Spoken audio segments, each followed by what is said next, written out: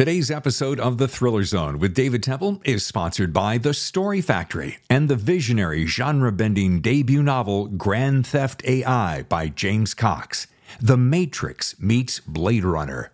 Grand Theft AI is available now for pre-order from your favorite bookseller. Hello and welcome to The Thriller Zone. I'm your host, David Temple. Top secret news just in. This book, Assassin's Edge by Ward Larson, is so secret that it had to be white labeled. Okay, I'm kidding. But it's an art copy, okay? So they just hadn't finished everything. But hey, welcome to the show, or almost. Ward Larson's on the show today, and I'm very excited. Two reasons. Assassin's Edge, and he's got a huge piece of news he's going to share near the end of the show. So it's going to kind of make you want to stick around, right? All right, let's get to it. He's waiting. Let's get into the Thriller Zone. It is such an honor to have you on the show. It feels like we should know each other as much as I have watched you and followed you. Yeah, I know. I think being on the different coasts has something to do with it, you know? Yeah, where are you located? Sarasota, Florida. Oh, West Coast. God, it's beautiful there. Yeah, right now it is. Yeah, no, I won't say that in August probably. But Yeah. Right now it's great. Yeah, that's the thing about San Diego. It's always beautiful. It is. Yeah, that's I think my favorite overnight I do is Southwest because we stay right down there on the bay, and it's beautiful. I love going out for a run or a walk along the bay, and I got the Navy base there and all the ships, and it's really nice. Oh yeah, it's and it's such an easy commute from your hotel to the airport, isn't it? Yeah, it's not that bad. There's worse. My wife and I were out to dinner the other night, and we were sitting at a restaurant. And as you know, as you've been through San Diego so many times, the planes come overhead, and I don't mean just, they're coming overhead. You can look in the windows. Oh yeah. As you're sitting on the street having dinner, you can see the expressions on the people's face in the. Well, they always land in the same direction, always to runway 27. So you're coming in from the east, and there's a big hill just on that east side of the airport. So you come in over that. It's a real unique approach. Yeah. I've seen a lot of pictures. There are photographers that will set up on some of those buildings. There's like a parking garage, Yep, real close to the airport, and they'll take those pictures where you see you're just right there looking at the guy, and you see his sunglasses, in the cockpit, and it's pretty spectacular. Yeah. Yeah. Oh, I've always wanted to say you're cleared on runway 27. Yeah. You've heard it often. Oh man. Well, we're going to get to this dandy little book, the Assassin's Edge. This was so top secret, Ward. They had to put it in this white wrapper. So yes, exactly. So many sections are blacked out. I don't know what that means, but it's so... No, we're going to talk about Assassin's Edge, a book so top secret that it was actually delivered by courier, and the guy yeah. Hey, let's start with this. As I get to know Mr. Larson, I'd love to know how and when did your love of espionage and spies and special ops and page-turning thrillers begin? I mean, are you one of these guys that, at a really, really early age, you're like, yep, that's what I'm going to do? Not at all. No, I was always a reader. I always liked to read, and I tended to gravitate towards the espionage books, especially back in college. But I never took any formal writing courses. I took freshman English in college, and that was it. I never did anything beyond that. And but I was always a reader, and I got going on the early Robert Ludlum and the Frederick Forsyth and that kind of thing, and that hooked me. And then I was in the military, and I still read quite a bit, but never had any thought about being a writer. And then when I left the Air Force and got hired by Southwest, I had a lot of time on my hands. I'd have long overnights, so I was reading more. And I think one day I just read a book that really wasn't particularly good, and I just thought I could do better than that, through it aside, and just started doing it on a whim, just seeing if I could write a book. It wasn't like I needed it to do, I wasn't trying to make a living out of it. I just wanted to see if I could do it. And it took many years to get that first one done, The Perfect Assassin. And then when I did, I had to, do something with it. And I just got lucky and got published right off the bat by a small publisher. And it's been, well, where's the next book? And it's been a book a year ever since. You know, your story, Ward, is so vastly different than a lot that I hear on this show. I mean, for you to, I share a similar experience in that I just one day went, man, I've always been a reader and I'd love to just give it a shot. But for you to do that and say, yeah, I think I can do that. If this guy can do it, I can do it. And then to get published right away, that is the anomaly. Haven't you found that to be the case? Yeah. I mean, I got very lucky. And I think it was a little easier back in the day because I got my first book published in 2005. And I think it was a little different back then. Now with self-publishing, there's just so many people trying to do it, trying their hand at it. And I think it's a lot lower odds right now, but it can be done. It's still, I think, all about the quality of the book and and making a good story. Now, here's an interesting question because a lot of my listeners are in this point. When you sat down and you said, you know what, I think I've got the chops to do that, and you did it, did you set out to say, well, let's see, in 2005, yeah, self-publishing was around, but it was really probably thin about then. But did you say to yourself, oh, you know what, worst case scenario, I can self-publish. Best case scenario, I'm going to go after an agent. Which one was that? I tried the agent thing. I tried sending off the query letters to you in New York for a couple of months, got nowhere, got my share of rejections. And I just happened to have a friend, an acquaintance I had met at the gym I go to, who self-published children's books. And he said, well, yeah. And he was an retired English teacher, a PhD in English. So he read through my book. He liked it, gave me some suggestions. And then I did well with him, and he kind of steered me into a printing company here where I live, and printed up a few copies and started selling them at a local bookstore. And within 2 months, that bookstore owner had read it, liked it, gave it to a publisher, Ocean View Publishing, which was just forming up at the time. And I was the second book Ocean View Publishing bought. And they've kind of they're a very small publisher, but I did 5 books with Ocean View and then moved on to Tor after that. So I just was in the right place at the right time. I got lucky. Okay. I have not heard that story before. I think I've certainly daydreamed of that. I'm sure some of my listeners have daydreamed, hey, I'll just print up a handful of copies and stick them in a bookstore and hope that maybe the owner or someone, coming through will go, oh, there's a great book. Let's get this one published. Wow. Yeah. And, one of the sad things about that is that bookstore no longer exists. We've lost a lot of independent bookstores, and, they went out of business, and the owners, there were 2 co-owners, but one in particular was really a great salesperson and just a good people person. She really knew how to steer people to the kind of books that they like. And, I think we've lost some of that in recent years. And I kind of miss that.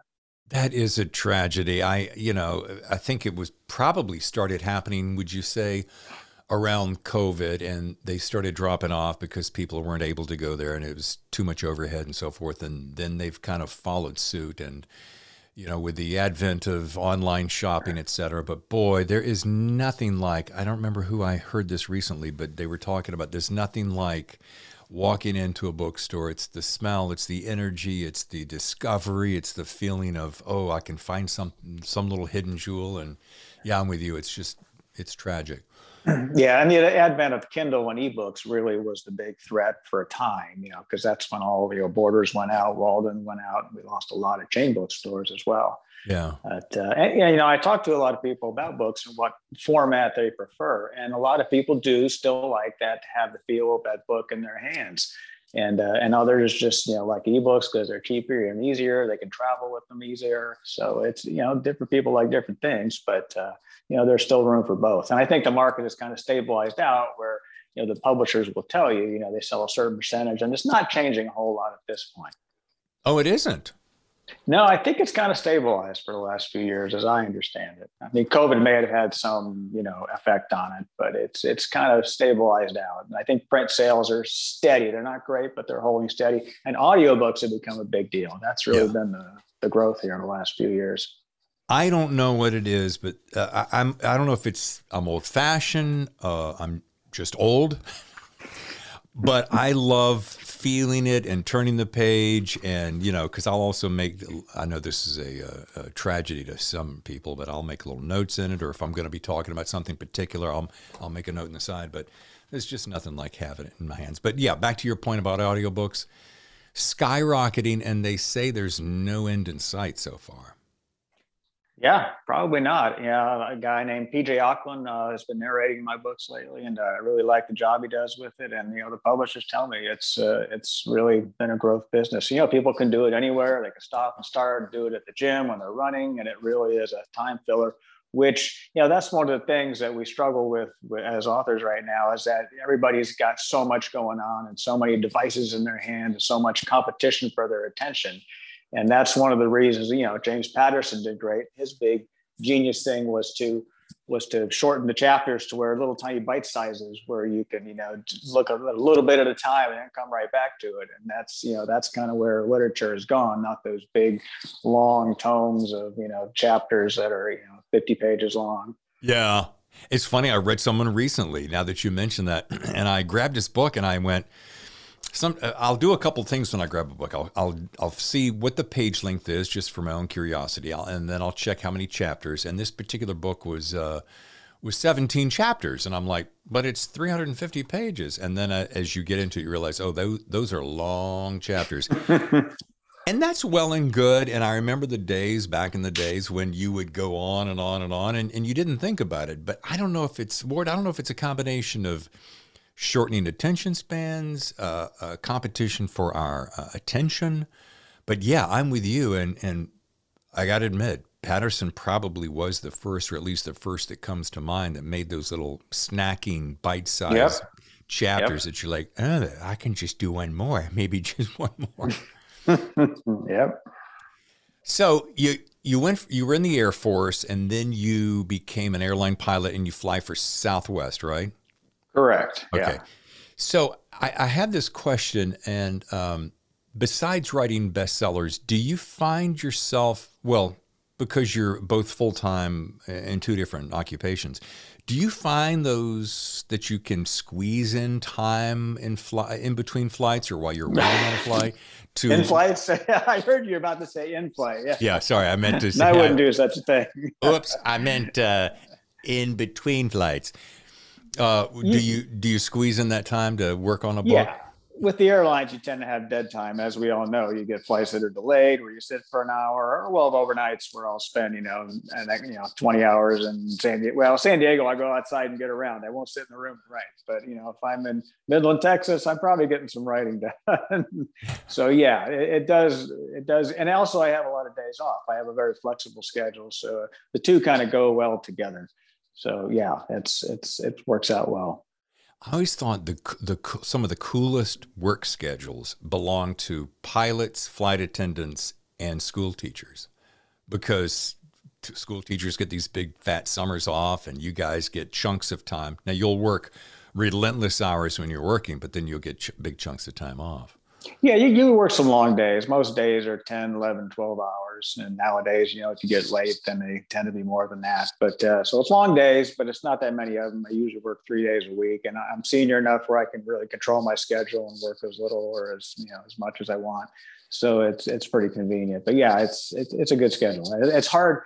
A lot of flight attendants will go into that business and thinking, well, I'll just, travel the world and, see things for a few years. And then they get to where they can't get that kind of money for that kind of schedule doing anything else. And they end up doing it for 30 years, which wasn't really their plan going in. Right. But it's kind of a lifestyle you get used to. And it's you can live anywhere you want, basically. I know a lot of people who commute, as we call it, where, I did it for a while where I lived in Sarasota, but I flew out of Baltimore. So I would just have to, spend a half day going into work and flying up to Baltimore every week. And then same thing on the way back. So it gives you a lot of freedom. It's cool. I would be remiss if I didn't mention this one book that hasn't all of America read it yet, by a first-time author, T.J. Newman, in the book Falling. Did you read that? I did read it, yes. Yeah. First of all, what did you think of it? It must have spooked you. Oh, it was good, yeah. I could tell it was somebody in the industry who had written it, definitely, yeah. Enjoyed it. It gave me a whole new respect for what it takes to be both a flight attendant and a pilot, And I think this is what it is, because you never know what you're going to face on any given day, wouldn't you say? Yeah, definitely. This day and age in particular, you get some crazy stuff going on out there. Yes, I would say that. What do you think, with that in mind, and I think this is a pretty fair question. What's the biggest fear you have as a pilot? I just have always wondered that, because, I mean, you're sitting at the helm of, with your hands full of hundreds of souls at a time. What's something like that go through your head? I have been doing it for many years now, and I've never really had a situation where I really thought, oh God, this is it. It's more nuisance kind of things like weather, having to, go around weather and taking long delays, things like that, and just having very long days. Mechanical things, the kind of things like happened to the Max 8, the Max 8, which crashed overseas. It's just so rare. This is something I talk about in my talks. I actually, when I was in the Air Force, I went to their accident investigation school. So I learned how to kind of do accident investigation. So I got into that a bit. And, when I talk, sometimes I'll talk about, the safety of air travel. When was the last air crash of a U.S. carrier? Can you remember? No. It was November 2001, right after 9/11. It was an Airbus taken off out of JFK that went into the Bay, but that was over 20 years ago. And I look back and I looked at how many crashes there were in the 1960s, that decade of major air carriers, and it was one a month. So the level of safety, and now we fly 13 times as many people as we did back then. So the level of safety has just gone through the roof. I mean, yes, there are still incidents occasionally, but it's exceedingly rare. And, I could say I've been flying for nearly 30 years now. And I just haven't had anything that really, put my heart in my throat. I mean, I've had some situations you deal with, but it just wasn't anything that bad.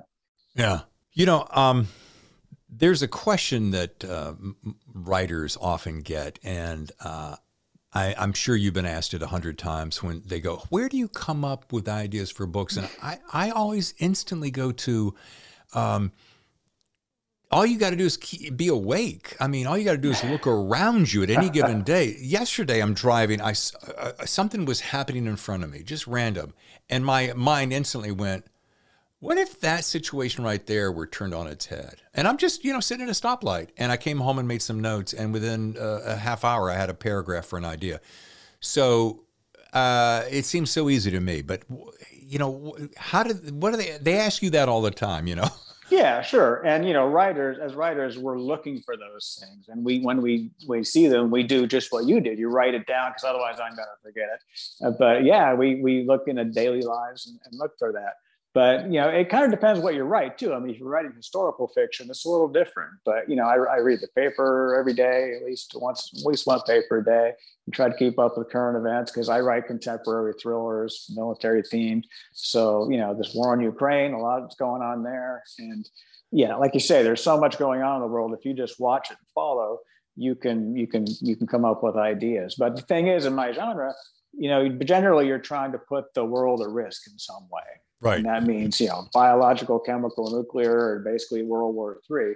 And there's only so many ways to do that. And they've all been tried, 1,000 different times in the last month by writers at various levels. So it's hard to come up with fresh angles on those things. So that's what I do. And that's really the hardest part I have when I think of a new book. It's just, how am I going to approach this? What's the angle? And a lot of them end up doing with aviation, because I know that, I sure. can stick that in there. But yeah, just, keeping up with current events, because that's where it comes from. Write what you know and look around you. I mean, you can pull up the headlines. Like I get the New York Times on my phone with just the bullet points of headlines. And if you can't come up with just even a short story, which is my way to practice, out of one headline, then maybe you need to rethink your career. Right. All the time. Yep. Yeah. Hey, besides your Jammer Davis series, which is, Fly By Night and Fly By Wire. Fly By Wire and Passenger 19 every 3 Passenger 19. Let's talk about David Slatton series and There's a whole bunch of assassins. I won't read them all out because what is it, like 9, 10, 11, There's 12? 9. Yeah, I'm working Yeah. on number 10 right now. But let's start with this one because this is the one I have read. Well, the top secret one, of course, that not everyone gets to see. I can tell my listeners all day long how the pages seem to turn themselves, which I try to come up with a different phrase of that every single time as I got into the book. But what I want you to do, can you give me a nice synopsis of this so that I don't release any hooks on it or give anything away about this latest? Okay. The kind of the concept behind it was, again, I'm looking for something contemporary, something that hasn't been done.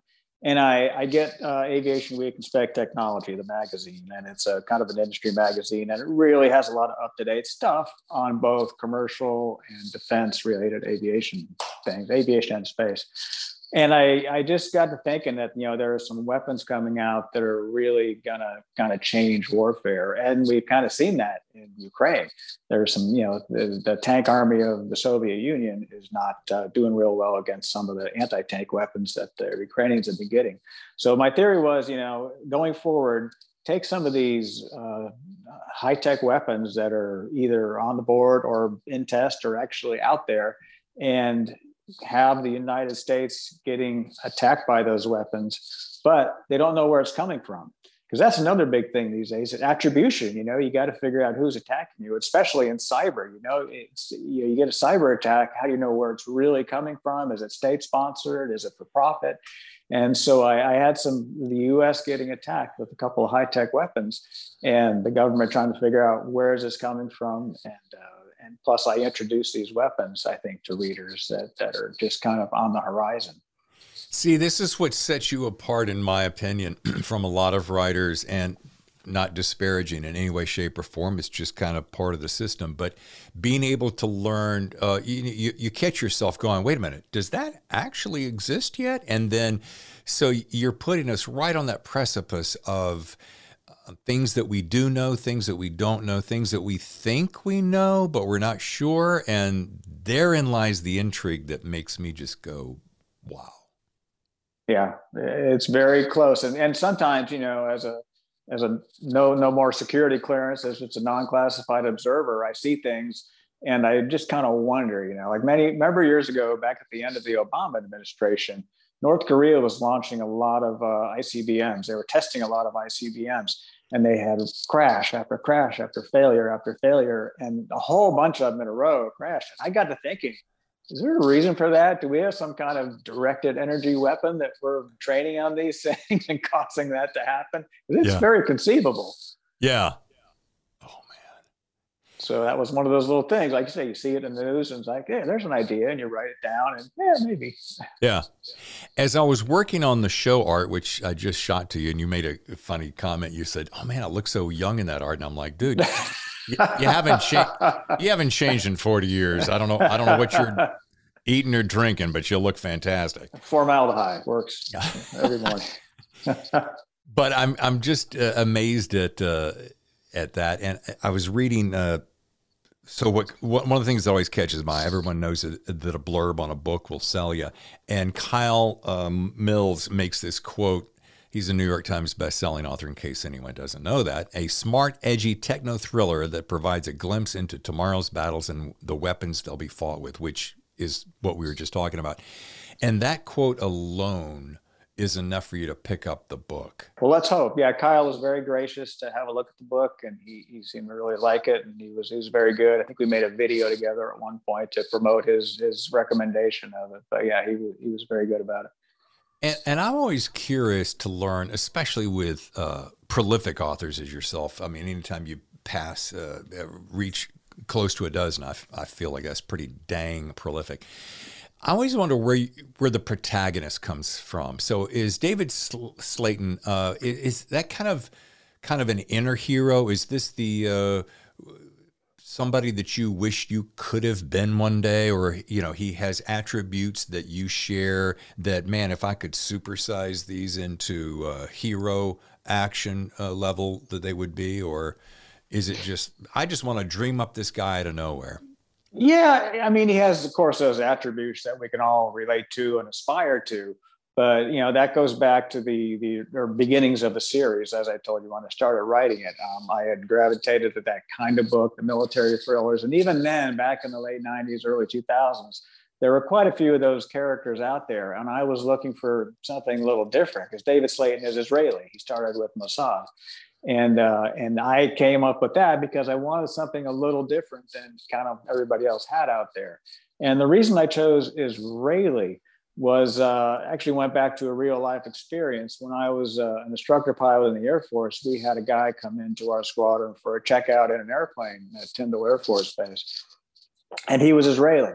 And he was like the chief test pilot of the Israeli Air Force at one point. He had shot down MiGs in combat, and he had just done everything you could do as a pilot. So I'm training him. It was kind of backwards, but you can see he gave a talk one day about his experiences, and it was very impressive. But I was really taken by the guy's mindset, his attitude. And the Israeli military has this attitude that the first war we lose is going to be the last. And they are just ultra focused, or this guy was in particular. He just really struck me as just totally ultra focused on, doing his job in the military. And that struck me as a kind of character that would go forward, as David Slayton does, and have that kind of single-mindedness that I think really helps build a character.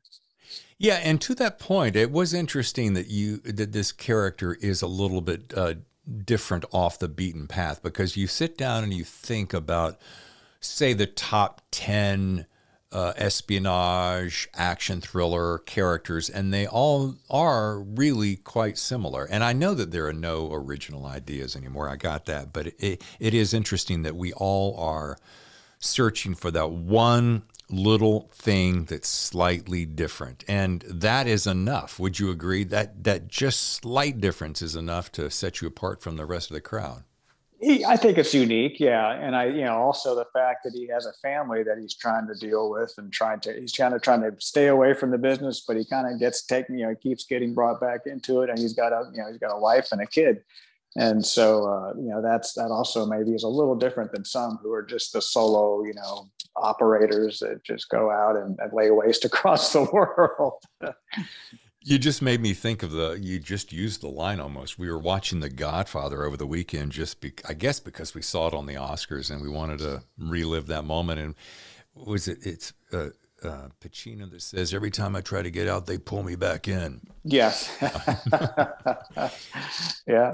Well, Ward, before we get to rapid fire questions, I got a question. It's probably asked 100 times, but I ask all my New York Times bestselling authors, the international bestselling authors, as well as the indie press stars on the horizon authors, the same question, and that is this: if you were to share a single best piece of writing advice, and it doesn't have to be single, but it could be multifaceted, but what's that one thing my listeners may be thinking about?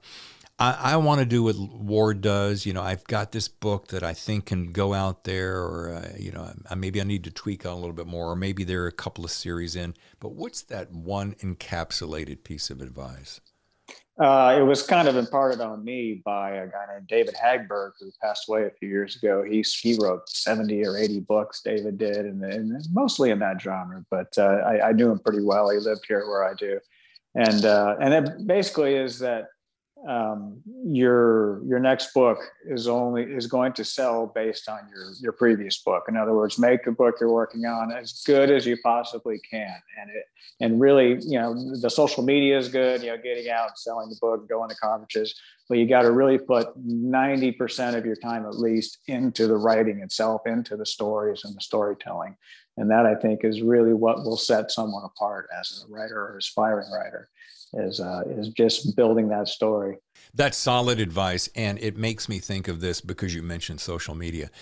We often think that platform that you hear about constantly has to be so magnificent that sometimes I think we spend a wee bit too much time in the social media push. And I'm certainly guilty of this, as anyone else is. And maybe not enough time on that book. And this just came to me recently when I was doing one of these one day, that you're just scrolling and all of a sudden you realize, I've been scrolling for like a half hour. I'm an idiot. I need to stop this. And I thought, if I took all this time and put it toward this book, I could probably make it a little bit better, you know? Yep, probably make it a lot better. I've had certain chapters that I've rewritten 40 or 50 times, just to get it perfect. And I think it's somewhat shy. I don't do it all that way, but yeah. I think it shows in the writing in the long run. And that's my take on it. Yeah. And what's the old saying? You can only make a first impression once. Yeah, and that's what's going to keep the readers coming back, Right. And it's tough because when you do get, a lot of books where you're doing a book a year, you have to kind of keep up that standard. If you let it down, then you're going to lose some readership over time. So, you have to be consistent with it. All right. Well, it is time for rapid fire questions. If you're familiar with this, it's just a couple of questions. Nobody's going to get hurt, I promise. Number one, and because you're a pilot, you're on a return flight from across the world when suddenly one of your engines just dies out of nowhere. What's the very first thing you do besides say, what the heck? What's the first thing you do? First thing you do is turn to my first officer and ask him to get out the engine failure. This is a checklist. It's very procedural up there.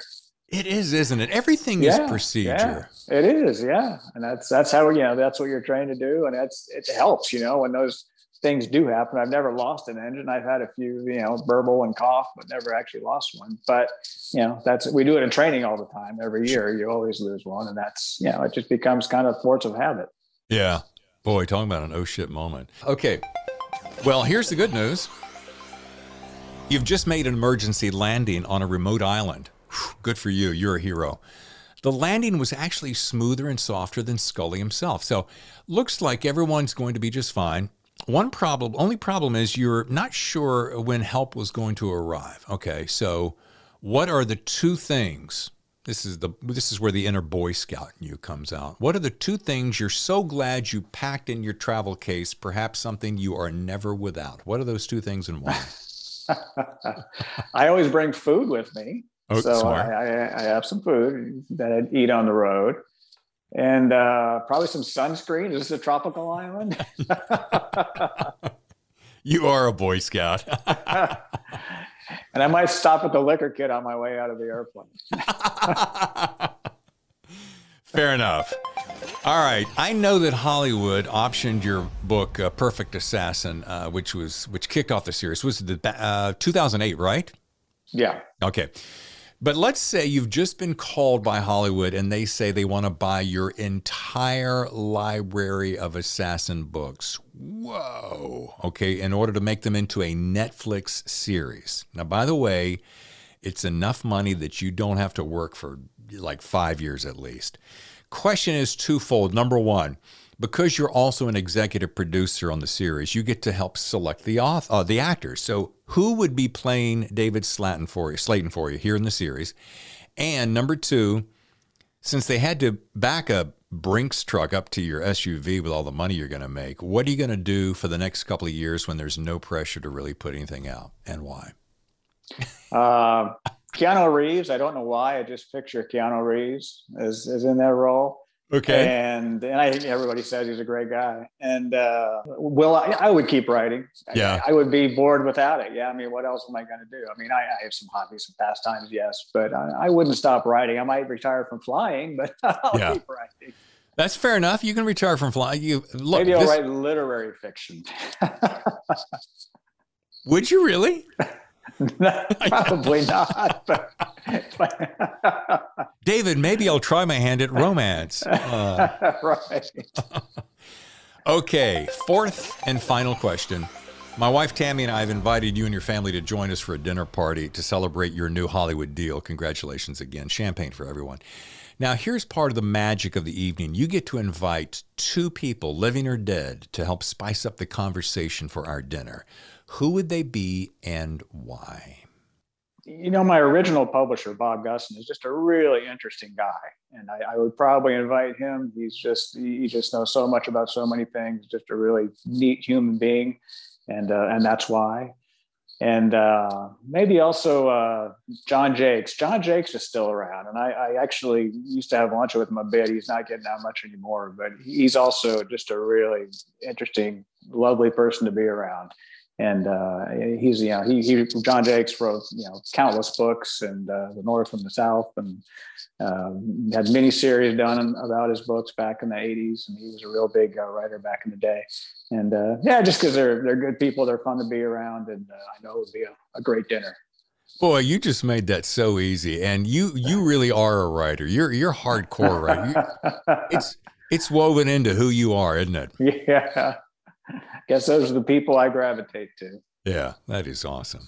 I did not ask you when this one is so new. That one comes out next week, April 12th. And after that, I've got 2 coming out next year, one of this series. And I've got a standalone book coming. This is sort of an announcement. I have a standalone book coming out next March called Deep Fake. It's a political thriller that I took some time off during COVID from flying. So I actually wrote 2 books that year. So next year I've got 2 books coming out. Wow. Deep Fake next March? Next March. Yep. That is awesome. And we heard it here first? You did. Yes. Wow. Sweet. Well, folks, if you'd like to learn more about Ward, visit wardlarson.com and follow him as I do on Twitter at Ward Larson. Ward, once again, thank you so much for your time. Thanks very much for having me, David. I've got a great little surprise for you. Next week, this is a breakout author. Brian Panowich says, Blackburn writes with the same ferocity as Hammett and James M. Cain. Hello. It Dies With You, Scott Blackburn, next week. The book doesn't actually drop until June, but Scott let us in on the inside scoop, got us an arc early, and we want to have him on the show to talk all about it. I'm very excited. Also, quick little note. Thank you so much for all your support on the Thriller Zone. We've gotten letters and notes and cards and books sent to us, and we're so appreciative of all the love. We are one of the fastest growing podcasts, I think, in America. Yeah, so there, we said it. You can stop by thethrillerzone.com. You can listen, you can watch, you can leave a voicemail, you can leave us an email. There's so many things you can do. I mean, it's practically a party on a website. You can also go to any one of your favorite podcast channels, Apple, Stitcher, Spotify, iHeart, name them. We're almost everywhere right now. And of course, we love 5-star reviews. Feel and share the love. Folks, I'm David Temple. Thank you once again for listening, and I'll see you next time for another edition of The Thriller Zone.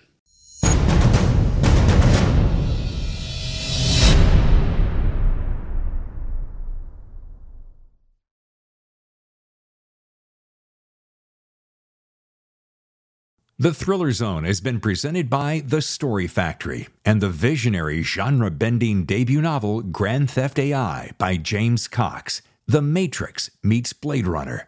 Grand Theft AI is available now for pre-order from your favorite bookseller.